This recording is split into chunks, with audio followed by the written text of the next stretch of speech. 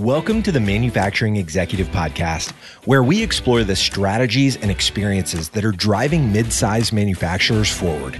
Here you'll discover new insights from passionate manufacturing leaders who have compelling stories to share about their successes and struggles. And you'll learn from B2B sales and marketing experts about how to apply actionable business development strategies inside your business. Let's get into the show.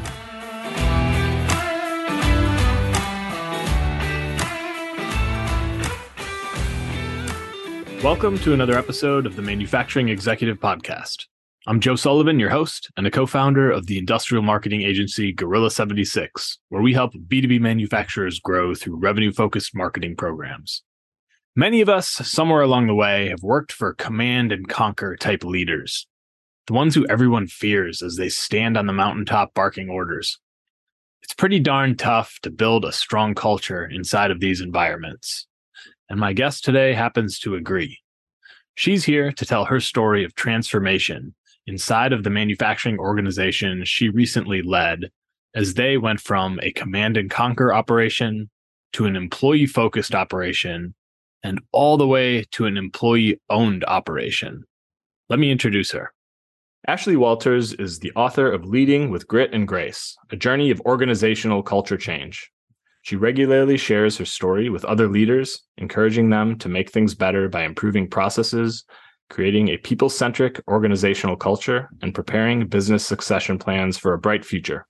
Ashleigh, welcome to the show. Thanks, Joe. I'm happy to be here today. Well, Ashleigh, I think your journey to becoming a manufacturing leader over the past decade or so is particularly inspiring. I'd love for you to just share some of that with our audience.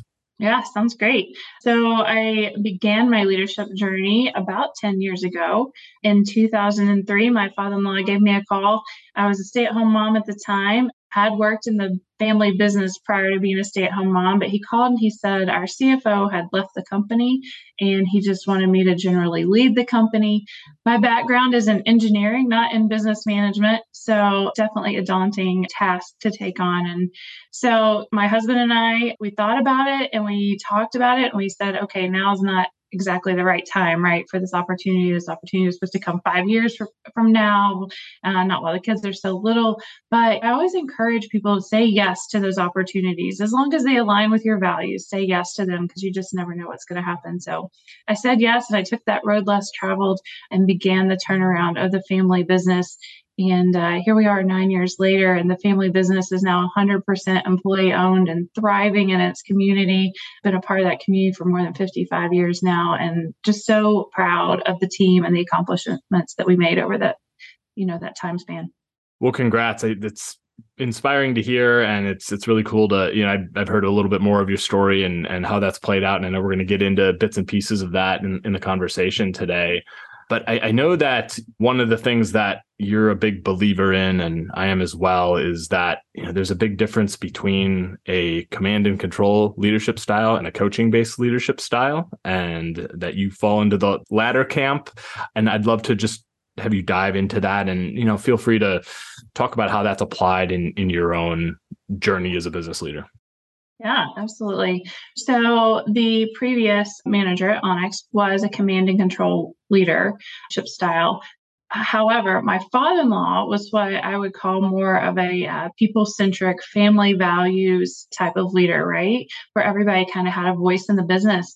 And what really happened is my father-in-law, he was wanting to retire. He was wanting to leave not new managers, but managers in place, leaders in place that hadn't, necessarily led before.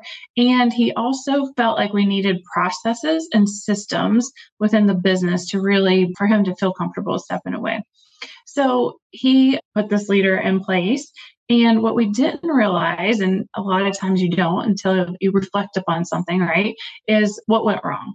And when we think back about what went wrong, it was really that leadership style, that change in leadership. Yes, we needed processes and systems, but we didn't need a command and control leader. That was just kind of a shock to our organizational culture, and they just didn't thrive under it. So when I came aboard, there was a lot of fear. People were siloed. He had berated people, so we had to get back to that coaching style, is what I call it, a more democratic style, where we're really asking people closest to the work what frustrates them, what's taking up most of their time, and help them like remove those obstacles and solve those problems.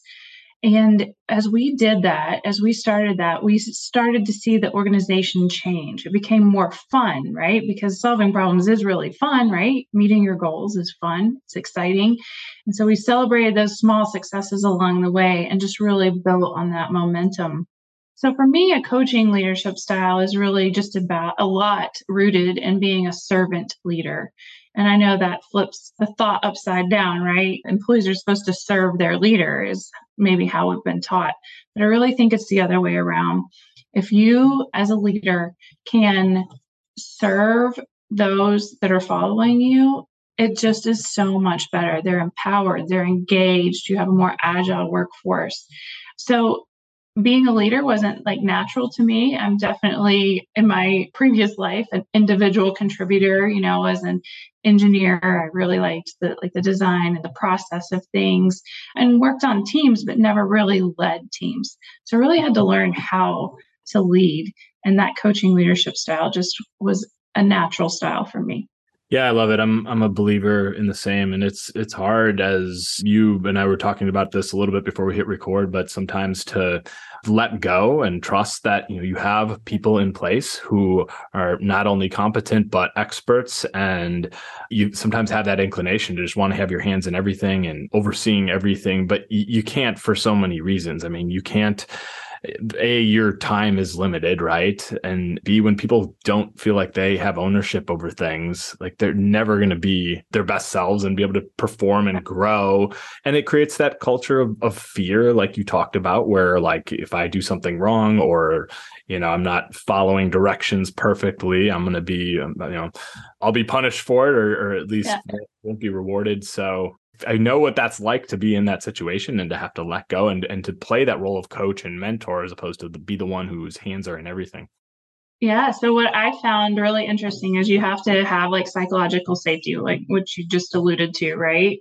So there's not a fear of making a mistake, because you can't tell people to be creative and then not accept failures, because most experiments are failures, right? But you just have to learn from them and move on. But one of my favorite examples for people when they're trying to like think about letting go and not writing that roadmap for somebody on the way to a goal creation is peanut butter and jelly sandwiches, right? And I understand there's instances where you absolutely have to follow the instructions as they are written, but a lot of times there's instances where there's room to be able to say, okay, here's where I am and here's the goal, right? So in this instance, let's just assume that our goal is making a peanut butter and jelly sandwich.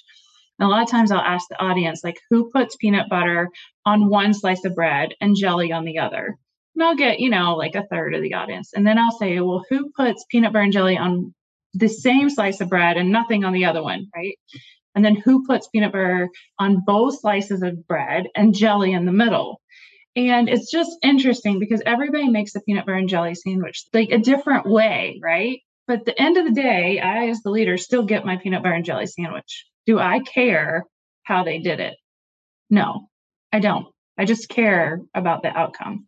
So just a simple illustration on how people's history and perspective plays into their decision making and how they get to a goal and what feels natural for them. That's a great analogy. I really like that. And for the record, I'd put peanut butter on one side and jelly on the other. And I put peanut butter and jelly on the same slice. There it is, right? So Ashleigh, I'm just thinking, like, I can't imagine how overwhelming it must have been stepping in at Onyx back in 2013, I think it was. Does that sound right? Yeah, 2013. Yes. Sorry. Okay. And just starting that process of changing culture and also having, challenges to turn the business around financially at the same time. There's just so much to do. Like, how did you figure out where to start when there's that much going on? And then also, what role does continuous improvement play and just, being able to bite off a piece at a time? So I'm going to admit to probably one of my epic failures as a leader. There are so many like good ideas, right? And things that you need to work on in the business, but you can't work on all of them at one time because everybody is so task oriented in their day to day, right? You have to really focus and pick one thing. And it took me probably 5 years to figure that out. It was in 2018 when I did the wildly important goal. And I said, okay, stop with all the different projects that we're only getting half done, right? We're not even accomplishing our goals. So we focused on one thing, and that just settled the organization down. It allowed us to be able to make better decisions because we could say, we're on this path. This is our goal. Does this decision help us get there or not? Does this project help us get there or not? And so we got to be okay saying no, right? We could be more focused in our yeses. So that really helped. Continuous improvement and lean manufacturing and all, the Toyota way, those are just incredible tools to help start conversations. So I used value stream mapping as one of the very first tools to start the conversation between people. So remember, we were all siloed. Our opinion didn't matter, and now I'm bringing everybody to the table and we're walking through a process with different teams and really talking about the process and where we're getting jammed up and how we could overcome this hurdle. And if we change that, how does that make it better or worse for somebody else in the process? And those conversations were just incredible to get us working together as a team.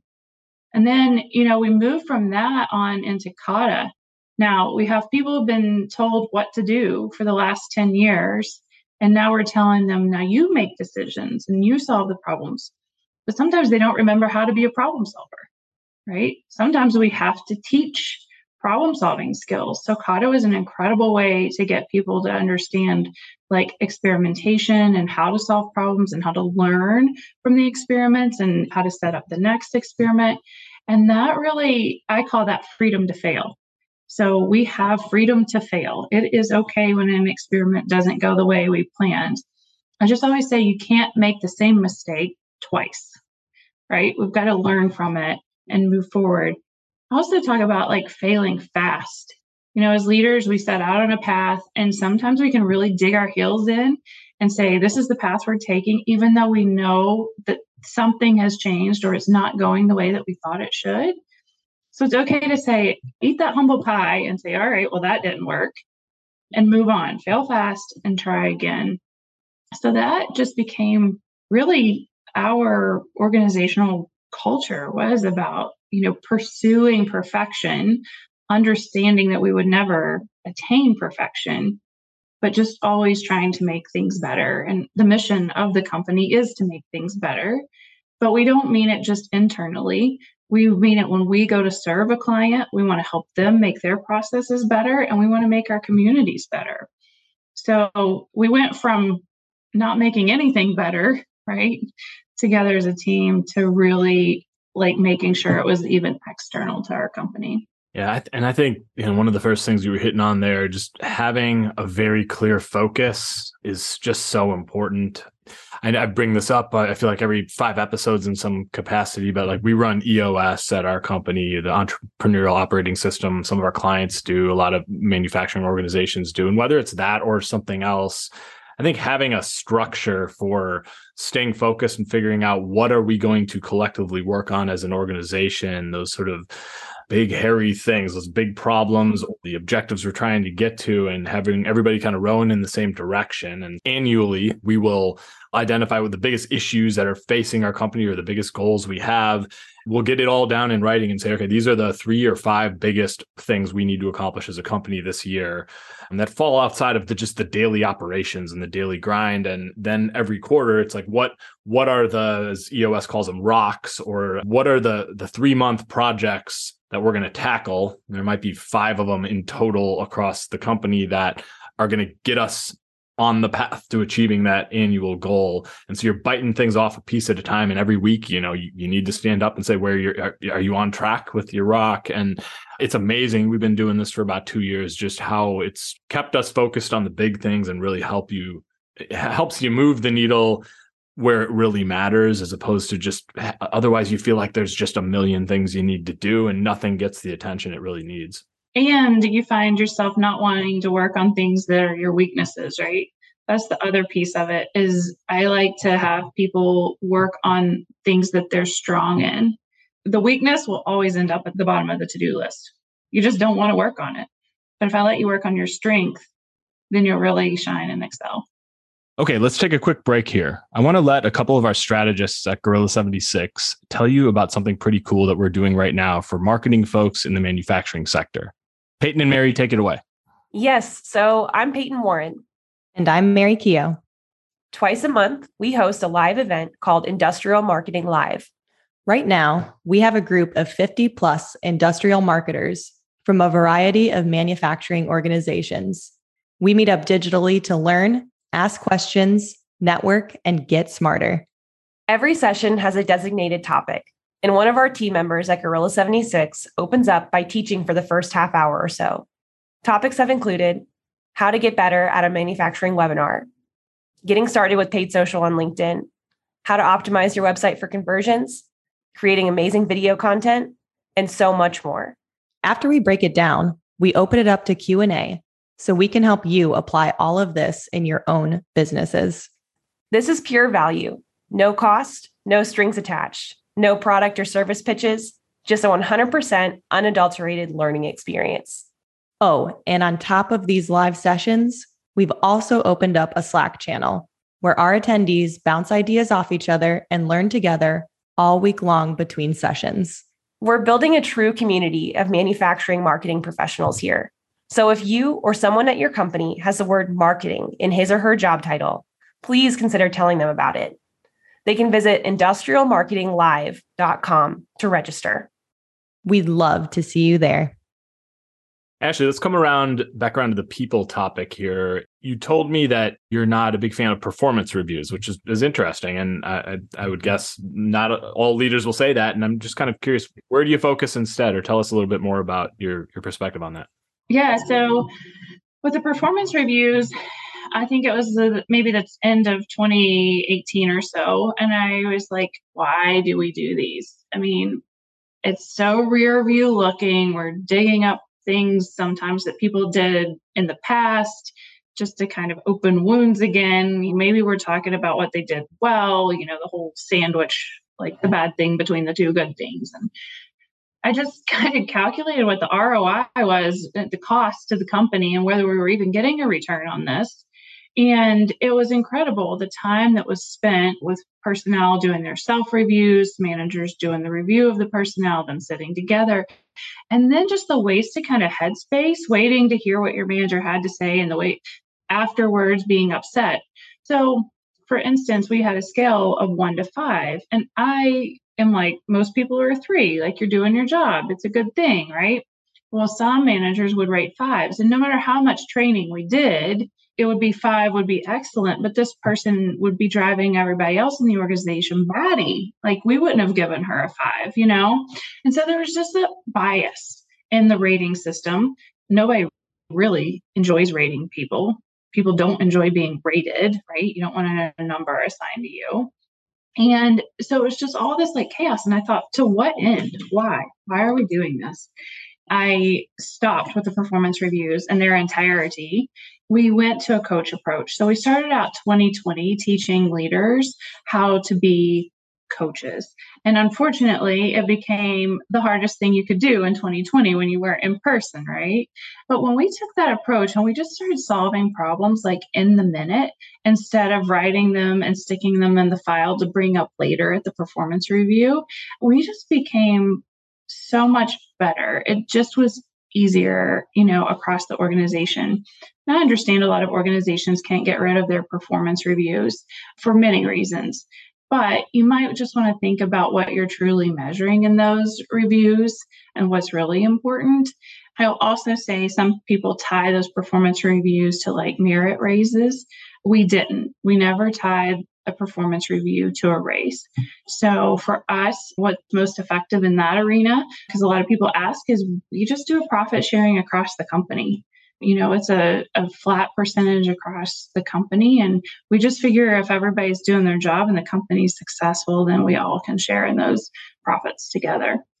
I think it's interesting that you took the team at Onyx through a transition to being 100% employee owned. What led you to make that decision? And tell us about the impact it's had on the trajectory of the business. Yeah, absolutely. So Drew and I are second generation owners. His father owned the business prior to us. And if you know anything about family owned businesses, the statistic says that they're only 13% successful in the third generation and 3% successful in the fourth generation. So being the engineers that we are, we thought, the odds are kind of against us, right? Even though we have 2 children and we don't know what they'll want to do in their lives. So when we purchased the business, we knew we wanted to be very thoughtful about one day having to exit the business. I mean, it's going to be something that life throws your way at some point, right? And so we just want to be thoughtful about it because it was hard to make that transition from first to second generation. There wasn't just a really good, clear path for us as a family. And so I was sitting on a succession planning panel in 2019, and I was there as, the second generation owner. But the keynote speaker was Kevin McPhillips from the Pennsylvania Center of Employee Ownership. And he did the keynote, and it was just incredible to hear the stories of these employee-owned companies and how they had grown and the difference they were making in their communities. And so I caught Kevin at lunch and I just said, hey, what does a company have to look like in order to consider becoming an ESOP as a transition? We talked briefly about Onyx, and he said, Ashleigh, if you're not there yet, you're really close. And so we had a high-level feasibility study done. We loved the model because it was giving back to the people who were doing the work, right? It was making them the owners. And they already really kind of had an ownership mindset, right? We've already started that continuous improvement. They were engaged in making the business better. And so it was just a really natural transition for us to turn the company into an ESOP. I can share with you, a year and a half after we made the transition, their value and their stock went up 325% when the stock market, I think the S&P went up 20%. So that's just an incredible testament to how little incremental changes can make a huge difference, and how when everybody is bought in to the dream, they can really make it happen. That's really cool to hear. I imagine that there are businesses where it would work well and others that it don't. And I feel like some of the things we've talked about today, had you not gone through some of the organizational transformation in the time that you led the company, you could be setting somebody up to really fail. But it's pretty cool that you got the business in a position where that was an option, and to see what's happened since. Yeah, very good point. And ESOP was not an option for us in 2013. It wasn't an option at all. And I will say there's many, many ways to transition a business, and it's not going to be an option that all people choose. And that's okay too. You make those choices as a business owner based on what you and your family need. But for us, it was a great option. Let's talk about you here for a second and where you're headed currently. I know you just sort of recently have made this transition out as president. And so tell us about what's next for you and where you're headed. Now I am sitting on 5 boards of privately held companies, some of which are ESOP, some of which are just privately held all across the nation. So what I have found is that every business has the same struggles, whether we're in manufacturing or whether we're in marketing. The struggles can be the same, just running a business. So I really enjoy being a part of those boards and helping those leaders and just sharing my experiences with them, but also being exposed to things that I didn't know anything about.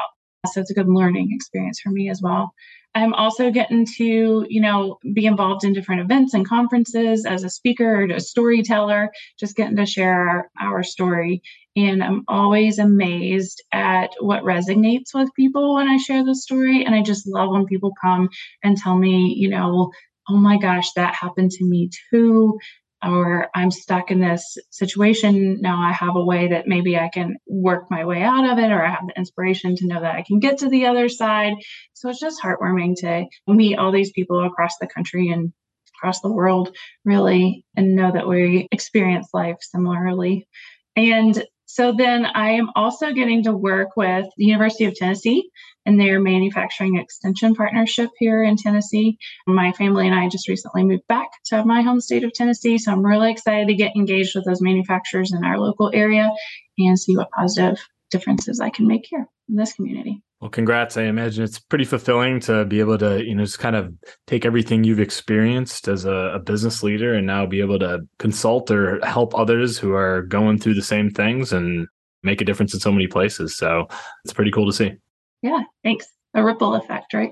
Sure. Is there anything I didn't ask you about, Ashleigh, that you'd like to add to the conversation today before we wrap it up? No, just, if I could leave you with one piece of advice, the best piece of advice I'd ever received was from my dad. And he said, go to the place where the work is being done. the people doing the work have the solutions to the problem you're trying to solve. Just ask them. Simple concept, but very powerful. Yeah. Well, Ashleigh, great conversation today. Can you tell our audience how they can get in touch with you and learn more about what you're doing now? Yeah, absolutely. You can find me on LinkedIn, and you can also visit ashleighwalters.co. And I've got some leadership exercises out there for you guys, whether it's personal or for your team. And then if you want to just shoot me an email, that's hello@ashleighwalters.co. And I'd love to hear from everybody. Perfect. Well, Ashleigh, thanks a ton for doing this today. Yeah, thanks for having me on, Joe. You bet. As for the rest of you, I hope to catch you on the next episode of The Manufacturing Executive.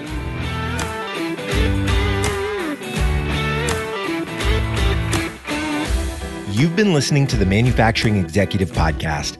To ensure that you never miss an episode, subscribe to the show in your favorite podcast player. If you'd like to learn more about industrial marketing and sales strategy, you'll find an ever-expanding collection of articles, videos, guides, and tools specifically for B2B manufacturers at gorilla76.com/learn. Thank you so much for listening. Until next time.